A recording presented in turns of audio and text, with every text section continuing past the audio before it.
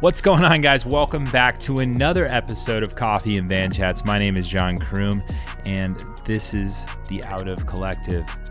I'm trying something new here. I'm trying a new intro. Instead of saying it's brought to you by the Out of Collective, I want to let you guys know I'm a part of the Out of Collective. And if you don't know what the Out of Collective is, go to www.outofcollective.com. There's 3 other cool, badass podcasts on there: The Pursuit, the Out of Bounds podcast, as well as Big Stick Energy.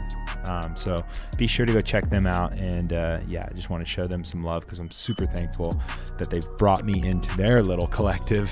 And anyways, guys, if you haven't already, please make sure you go check out the merch store as well. We got coffee mugs and all that cool stuff hanging out in there. I will also be announcing the winner from the last podcast here shortly in the next few days. I just drove 22 hours to South Carolina. I was escaping the Colorado weather, and I just needed a little bit of sun in my life. So I'm here in South Carolina. If you're in South Carolina, shoot me a DM. Let's go for a ride. Let's do something cool. I'm going to try to go bug Christian Vandeveld. So hopefully you're listening to this, Christian, because we're going to go ride. We're going to go hang out and do some cool, crazy things. But anyways, let's dive into this week's episode, and that is with Kiel Reinen. I'm really stoked about this episode because we really don't talk about anything in the world tour that he did, really. We just talk about life, and it's just 2 dudes who sit down, talk about life, talk about the sport of cycling, how he found himself in the sport of cycling, who Kiel Reinen is, and we legit just have fun. And I hope I get to have him on the podcast again, because we literally did not spend enough time just chatting and hanging out. But anyways, let's go ahead and dive into this week's episode. But first, let's hear a quick message from the sponsor. And back for another week is Spot. Guys, I talk about Spot week after week. You've heard about it before. Spot covers your medical bills up to $20,000 each time you get injured. Spot will cover your actual out-of-pocket cost instead of a fixed fee. In a world where people are under and uninsured with sky-high deductibles, Spot fills that gap that is sorely lacking in the outdoor space. Spot has no deductible and is a monthly subscription, can be canceled at any time. Spot works with whether you have health insurance or not. While Spot works with and covers a lot of cyclists and mountain bikers, Spot policies cover you 24/7 worldwide. Whether you're ripping a crit, skiing a black diamond, chopping up food in your kitchen, or even climbing Mount Everest. Guys, Spot is partnering with ski resorts. Spot is partnering with organizations like USA Cycling and Bike Ridge. Literally, they're making it easy to just be protected. We do dumb shit. So make sure that you're protected and make sure that you have Spot on your side. Also back for another episode is Twisted Spoke. Guys, they make some of the best CBD out there. I took some of their CBN tincture last night so I could sleep in the van with my dog. It was a rough time, but the CBD actually did help me go to sleep and have a good sleep for that matter. So go check them out at twistedspokecbd.com, or walk into your local bike shop or your local retailer and say, hey, I want some Twisted Spoke in my life. And they'll make that shit happen. So go ask them to get some Twisted Spoke CBD in their bike shop so they can get you dialed. New sponsor for the week is Function Wear. Guys, they are made in Colorado, but they make some of the dopest, coolest face masks on the market. Balaclavas, neck gaiters, you name it. Go check them out at functionwear.com. I'll put a link down in the description below. That's function with a PH. Function Wear. Also, they're here to protect our winters. They have some pretty philanthropic missions into protecting our winters, as well as working with the High Five Foundation, which I'll also put down in a link in the description below.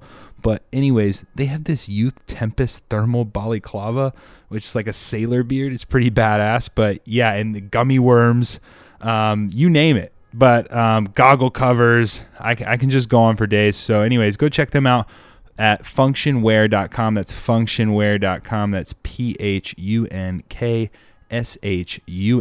wear.com. Also put a link in the description below. But other than that, guys, that's the sponsors for the week. Let's go ahead and dive into this week's episode.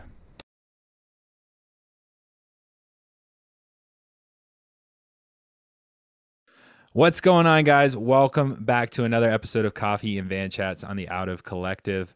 I'm sitting here with Keel Reinen, and we were just joking about how he had a perfect out. He had one opportunity to just retire, hang up his bike, be a normal dude, but instead he went the privateer route like every other cool dude does nowadays. So, anyways, Keel, how you doing, man? Sheep. I'm just following the herd, man. Yeah, just follow the herd, man. Well, hey, who knows? You're probably making more money doing privateering than you were in the world tour. I don't know. It's a pretty crazy world out there right now. The biggest expectation I had for this version was that I was going to be like more relaxed, and oh It's man, not. it could not be any further from the truth. I feel like I'm getting pulled in 17 different directions at once, and it's like I deserve it because I Yeah. spent a decade and a half as a selfish professional athlete with the world revolving around me, and so like this is payback. But uh, I'm still figuring out how to juggle and do the balancing act. And I've got a lot more respect, and also I can relate a lot more to all those like 9 to 5ers and hardworking parents out there, because now I'm just one of them. But I'm also really grateful for the opportunity to Yeah. give this path a try, and I, I'm looking forward to what it brings. No, it's a sick thing to do. And I had this conversation with my wife the other day and actually if anybody from my team is listening, so I had to start a UCI trade team so I could go to World Cups on the track and whatever else. And my wife looks at me and she's like, "Why didn't you just start it for yourself? Like you could easily just worried about yourself. Now you got to worry about 8 other Yeah. dudes." And I was just like, "Well, that's not how it works." And Yeah. it's kind of the same thing for you. It's like, well, now I got to book my own flights. Now I got to register myself. Yep. I got to pick up my numbers. I got to wash my bibs. I got to fill my bottles. And it's a weird life, man. And even Pete Stetna, like I think it's an outside looking in kind of thing. He's got big, tall Wayne, but he does a lot of hustling on I his own. connected those two for the record. Yeah. Yeah.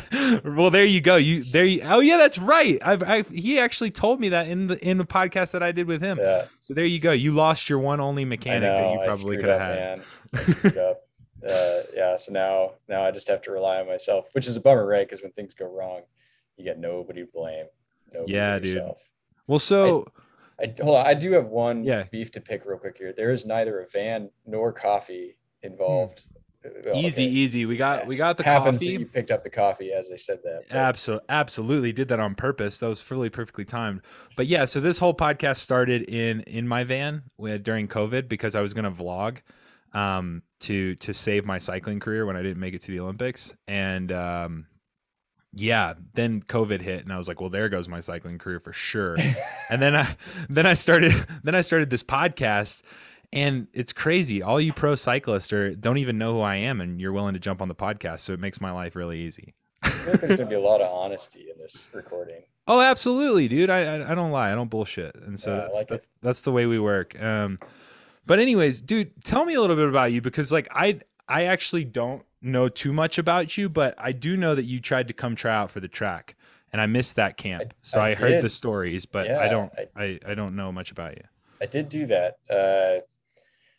I I think the reason that you people pick up the phone and are game to come on here is because at the end of the day, like this is a community, and Yeah, I've relied on the cycling community tons throughout my career, and I probably rely on it even more after it. And so, if we're not here for each other, then what are we doing? for So sure, man. No, that's super cool.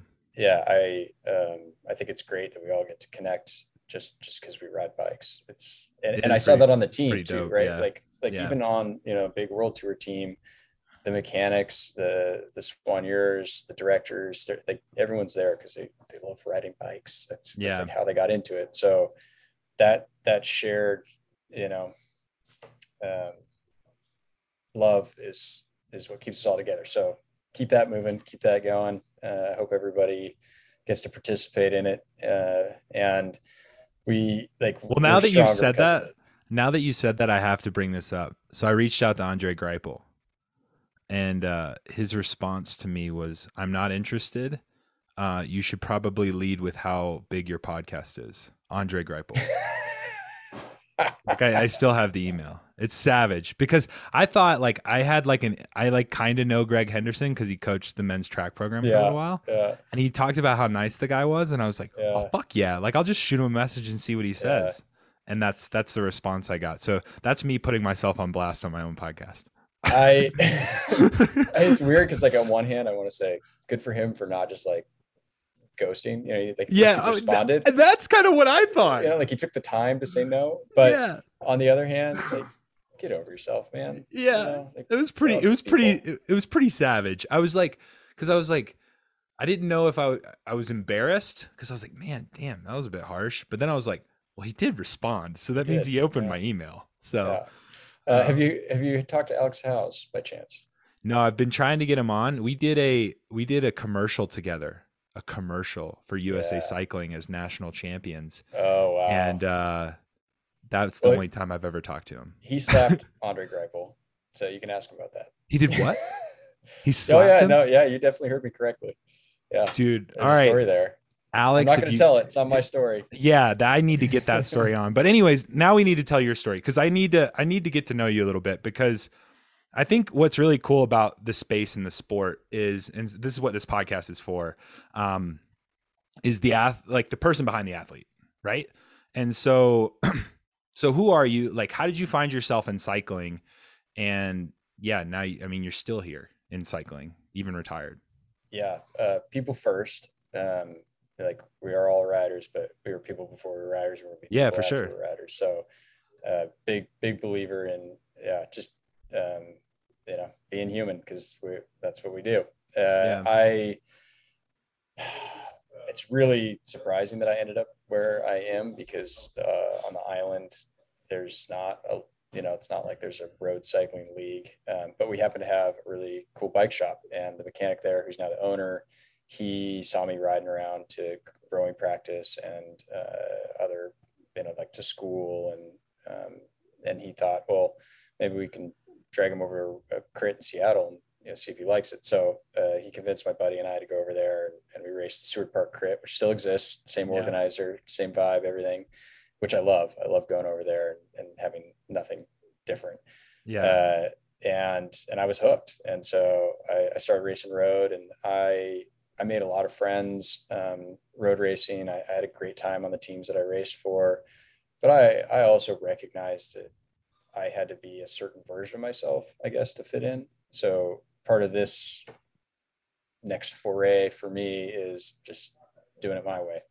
yeah, And we get the chance to do that because like gravel right now, at least, is pretty uniquely American. And so it's on our terms, our turf, and it gets to be our version. And instead of having to be, assimilating and speaking a different language, eating different food, I get to do it. It's familiar to me. yeah, So I'm very excited about that. And I'm also excited about having more sort of relatable experiences. So like being a dad, working a second job, fitting and training when I can, like those are things that most people experience. And so, like now when I show up to a gravel race or event or ride, I can share those stories with people and they get it, and yeah, we can all relate. And it's a lot harder when you're like, oh yeah, stage 5 of the Dauphiné, like we like raced through this valley, and then guys went like lightning bolts up the climb and dropped me, and then went back to this chalet that I don't remember the name of and got a massage, and the chef cooked dinner. Nobody relates to that. Like yeah, that's not yeah, it's not a relatable experience. So yeah. I'm excited for that part of this. And yeah, my name's Keel. I grew up on an island. I love sailing, fishing, crabbing. I'm a product of the place where I was born and raised, and I live about a quarter of a mile, if even, from the house I grew up in.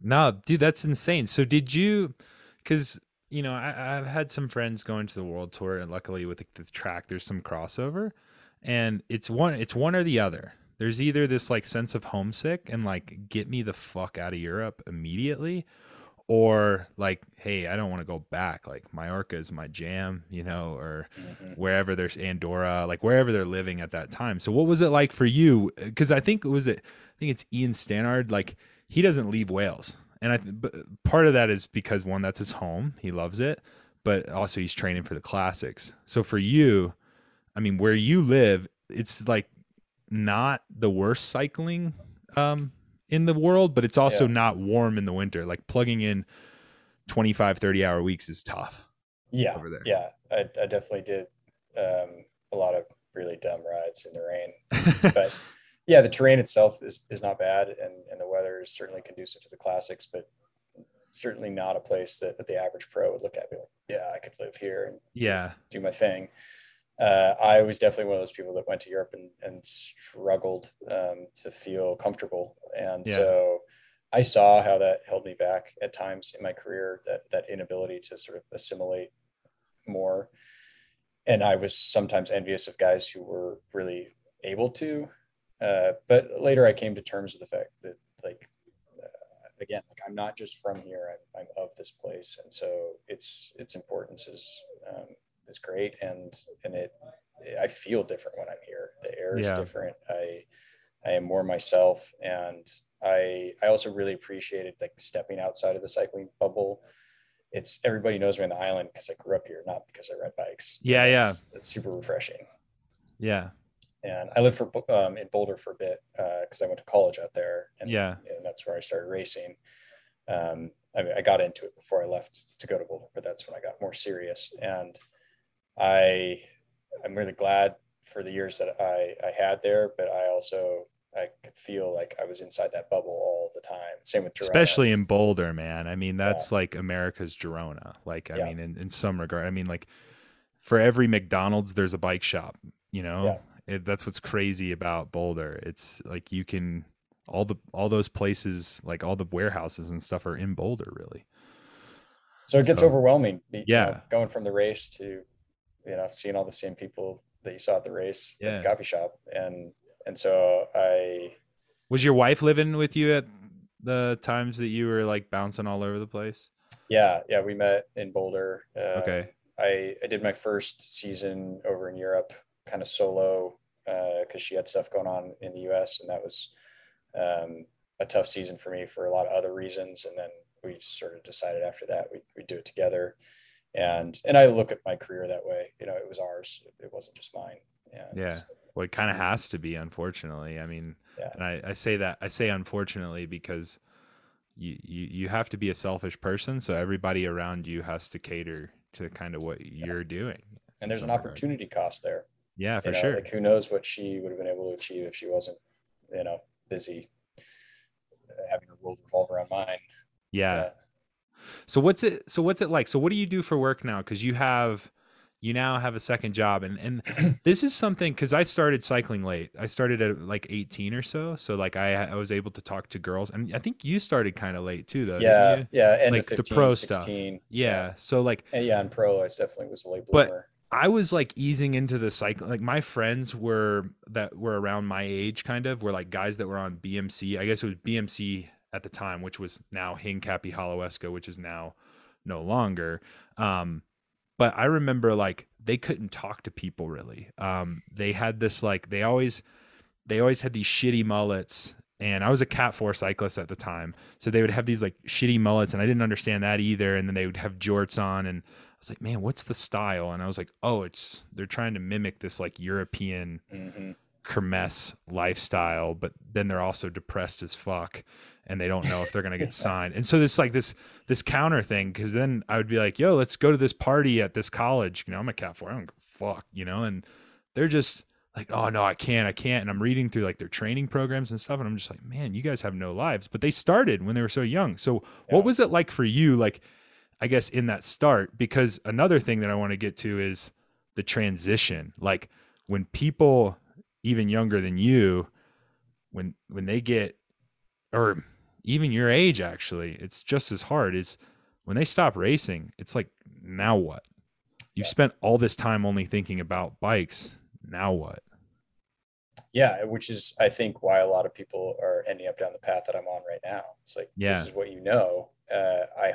I feel like that's not my reason for doing this, but Yeah. I think that it certainly is a contributing factor for many, and possibly myself. So I think I did come in a little bit later, which I think helped give me some important perspective, but I am an all or nothing kind of For sure. personality. And so like when I lashed on, I was all in.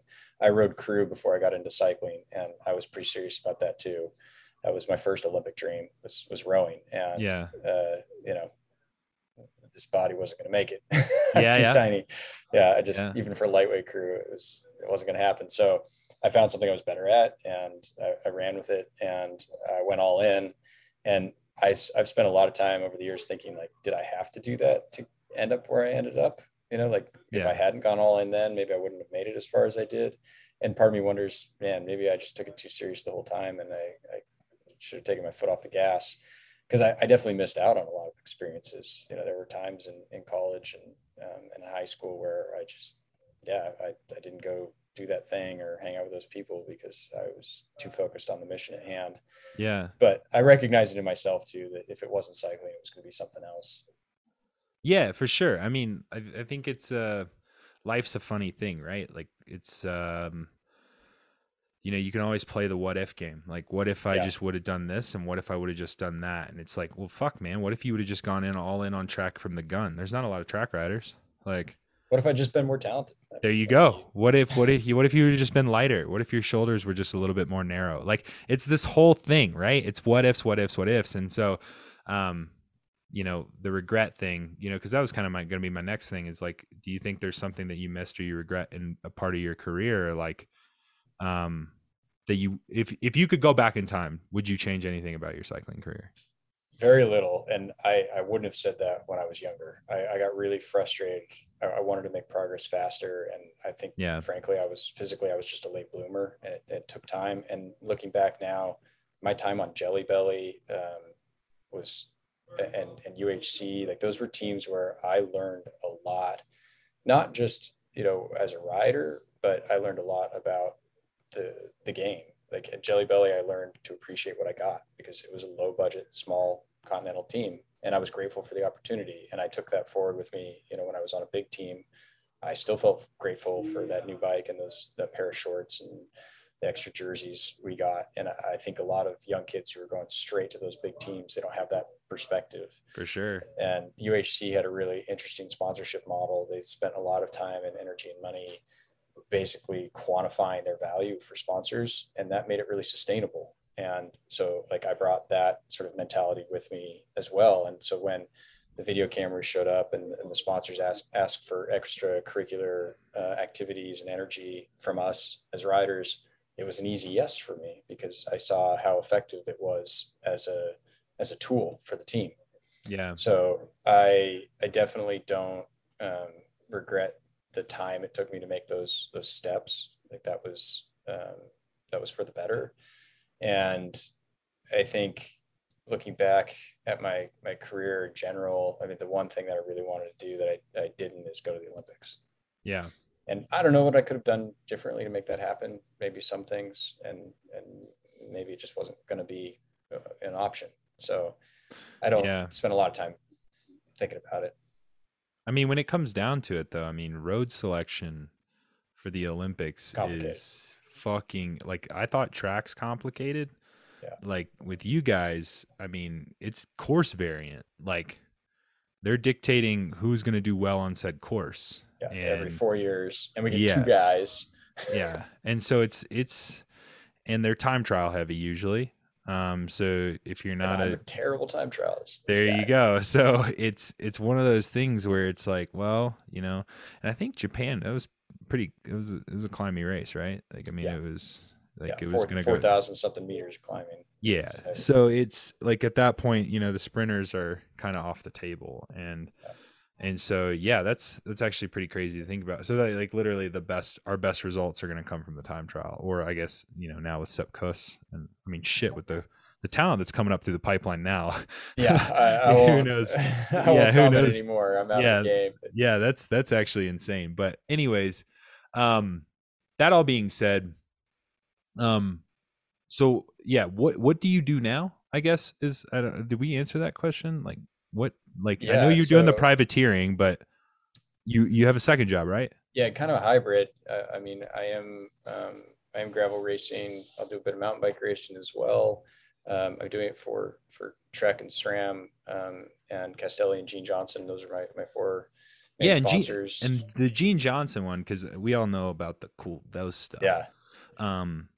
Gene Johnson, though, I actually looked into this. It's like a club. Yes, it is. Fuck yeah. So there's a bigger story there, and part of that has to do with one of the promises I made to myself when I got to this point in my career, which is get back to that cycling community. So awesome, man. I have a friend who started a club, and part of this sponsorship with Gene Johnson is about me working in sort of a mentorship role with that club. So they have a Devo team, an elite team, a traveling team, and then a big club team. And their mission is like inclusivity, get people on bikes, get people excited about bikes, make it cool, make it fun. And that's part of that vibe I want to gravitate towards and be part of. So very excited for that opportunity. I went down and did a training camp in California with their elite squad and their Devo squad. And it was just a great experience because they're great people. They're all people I want to hang out with and talk to and learn from. And, you know, I was there to impart knowledge, but I learned a lot from them. And so, yeah, it's cool to see, you know, just grassroots cycling growing in the area that you're from. So very important to me. And it's certainly unique that like I'm racing around the nation, and G Johnson is obviously like a regional company, but I think it's really cool that they took a risk on it, and I'm excited to represent them. And no, I thought it was interesting too, because I saw it pop up, and then I clicked on it and I started looking at it, and I was like, oh shit, this is just like any other club team that you would have in your local neighborhood, or your local shop would be like, yeah, reach out to Gene Johnson and these guys, and they'll, you know, they can get you on the club $50 or whatever, and you know, which is how most of us got started. Exactly. Right? And I think that's what's cool. And I think that's what's cool is that you're almost doing a full circle, but you're taking everything that you've learned in your life and you're giving, and you're pouring it in, and to where you're sitting here saying, yeah, I guess, you know, when I was younger, like I wish it would have happened faster, but you might make 3 junior careers happen faster, or some of those elite careers just have that turnover. You know what I mean? So that's cool. I like that. And so tell us a little bit about the club, of like, if somebody wanted to go check that out, where is that stuff? Like, is it pretty open? Like, can anybody just sign up for the club? Absolutely. Cool. It is exactly that. It's the hit them up, you know, get a jersey and show up to the local group ride. They do a big Saturday ride in Seattle, and they've got a website all set up, and you can contact them through the website. And the elite squad is the Zoom squad, and sponsored by Zoom Train. And there's just a lot of really great people involved, and it's just been growing exponentially the last couple of years over in Seattle.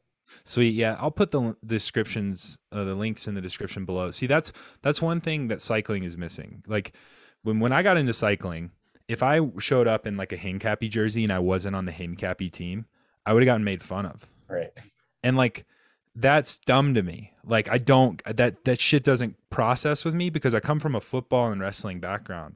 And like, dude, Tom Brady, well, back in like when I was watching football, it's like Jerome Bettis. Like that was my hero. And so I'd wear his jersey and I'd play football the whole time, like in that jersey. But like, I think that's what the sport is missing, is the sport is missing the fans in the club that can join this elite squad or join this elite level program and pro program and not get made fun of for it. And hell, we got shitty people in the sport, so there might still be people that'll make fun of you, but hopefully not. Yeah. I mean, I remember being like, when I was living in Boulder, and I came back. Well, let's see. No, I guess I was, living in Boulder. I signed my contract with Jelly Belly, and thinking like, that would be so cool riding around town now with a Jelly Belly kit, because I'm actually on Jelly Belly, not because I went out and got one. Yeah. And then I remember at some coffee shop or somebody asked me, you're like, oh, you know, where'd you get the Jelly Belly kit? Yeah. And I realized like at that moment, like, this is not even worth explaining. Like, this is so stupid. Not. You know, it's like, who so cares? dumb. I had the national championship kit on. And I had a guy at a coffee shop go, hey, you know, you need to be a national champion to wear that jersey, right? And I said, valid. That's all I could Yep. say. Like Valid. what? Yeah. Like because the title that I had at the time, it was in the kilo, and so I was just out on a Right. road ride. I Like never you can get to wear explain the that whole thing. jersey. Yeah. Yeah, no, it's so dumb. But I went with somebody gave it to me. somebody gave it to me. But then they see you like because they go watch, whatever tour Colorado, and then you're just like at the start line. They're like, shit, that's the guy. Yeah, that's what you hope happens. But You hope that happens. I Hope have that that day. same feeling about trying to describe the Vuelta because you'd say like, oh yeah, I'm a cyclist, and people are like, oh, like the Tour de France. You'd be like, well, actually, Oh shit. yeah, I haven't done the Tour de France. I've done the Vuelta, which is a similar style, setup. It's Yeah. 3 weeks. It's in Spain. It's very hilly. A lot of the same competitor. It's like nobody cares. Yeah, nobody cares. Well, It's- I started doing that too. So my wife, when we go to weddings and stuff now, my wife was like, "Yeah, you should just tell them." Like, because 9 times out of 10, when I'm like, "Yeah, I'm a professional cyclist," they're like, "Oh, really? So like you've done the Tour de France?" And I'm just like, I used to like have to explain, like, no, Yeah. like I do this, I do that. Now I just say, "Yeah, Yep, that's me. 100%." Yeah. Like, because it's just like I'm so far away from that race that, Well, it's and the only so thing are we can they. relate to, right? Absolutely. Yeah. Absolutely. It's just going to be that one day that actually somebody does care and they're like, yeah, we need to sit down and talk. And I'm like, whoa, wait a minute. I was just kidding. Yeah. And so, but anyways, man, no, that's super cool. And I don't want to keep you all day. I know you got tons of stuff, but we always ask this question on the podcast because I think it's a really interesting question. But if you could have a cup of coffee with one individual, and I'm going to put you on the spot because if you ever get this opportunity, you're not going to have a lot of time to answer this question. If you could have a cup of coffee with one individual, dead or alive, who would that individual be and why? And then how would you take your coffee? And if you don't drink coffee, you can do beer, scotch, whatever, water.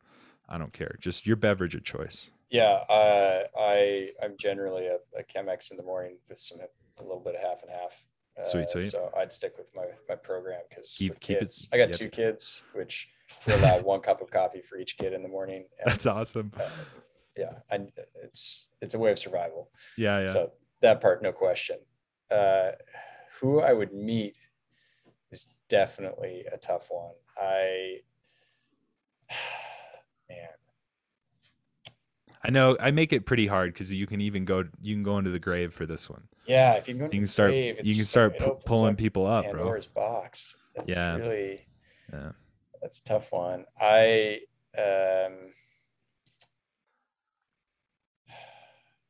There's, man.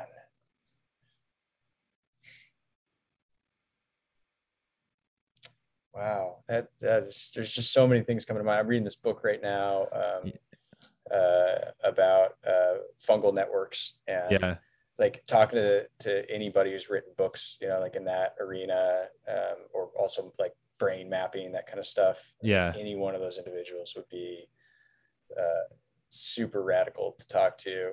Yeah. But that, there's a dozen of them. And yeah, for sure. If I had to just pick one,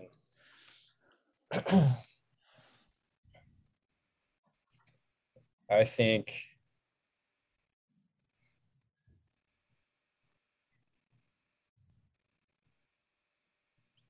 actually this is only pertinent because I'm reading it right now. That's okay. And so see, like this is the point of maybe it. I'd regret it later.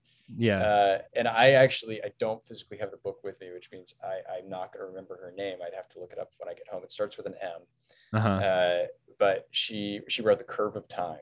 And she was the mother of 5 children.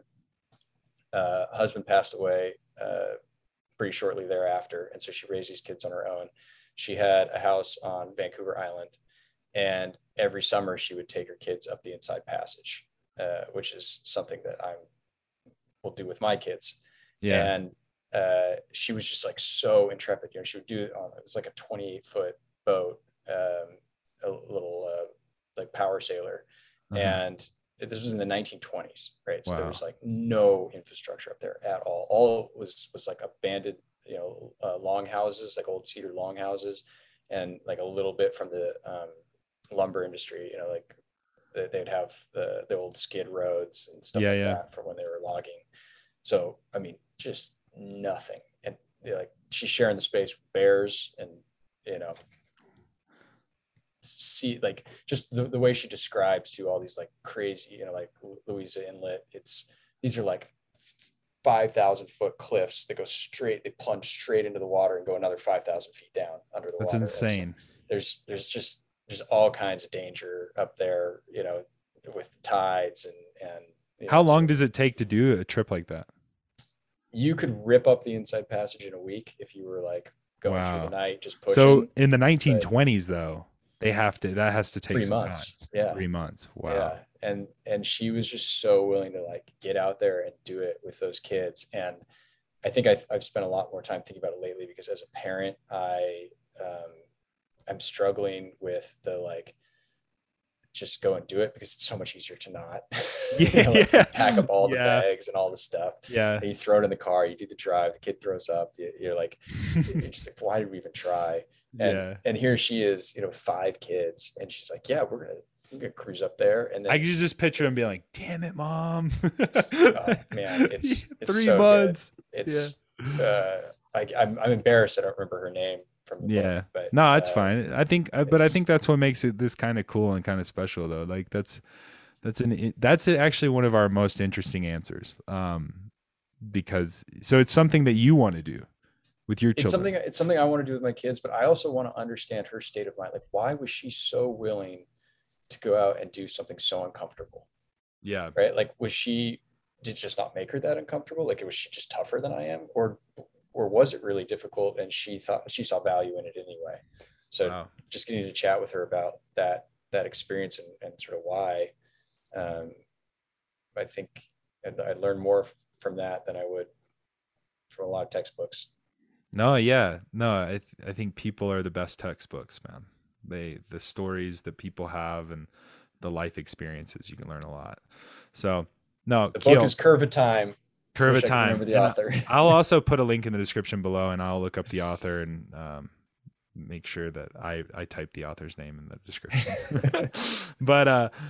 But anyways, guys, thanks so much for listening. Keel, dude, thank you so much for your time. I really appreciate it, man. This has been awesome. It's good to meet you. And I seen you around, and yeah, like I said, I heard about you coming to the track camps and stuff. Couldn't make it to that one, but yeah, thanks so much, guys. All the links to the social media, the club, and the book will be down in the description below. Other than that, we'll see you next time. Peace. Thanks a lot for having me.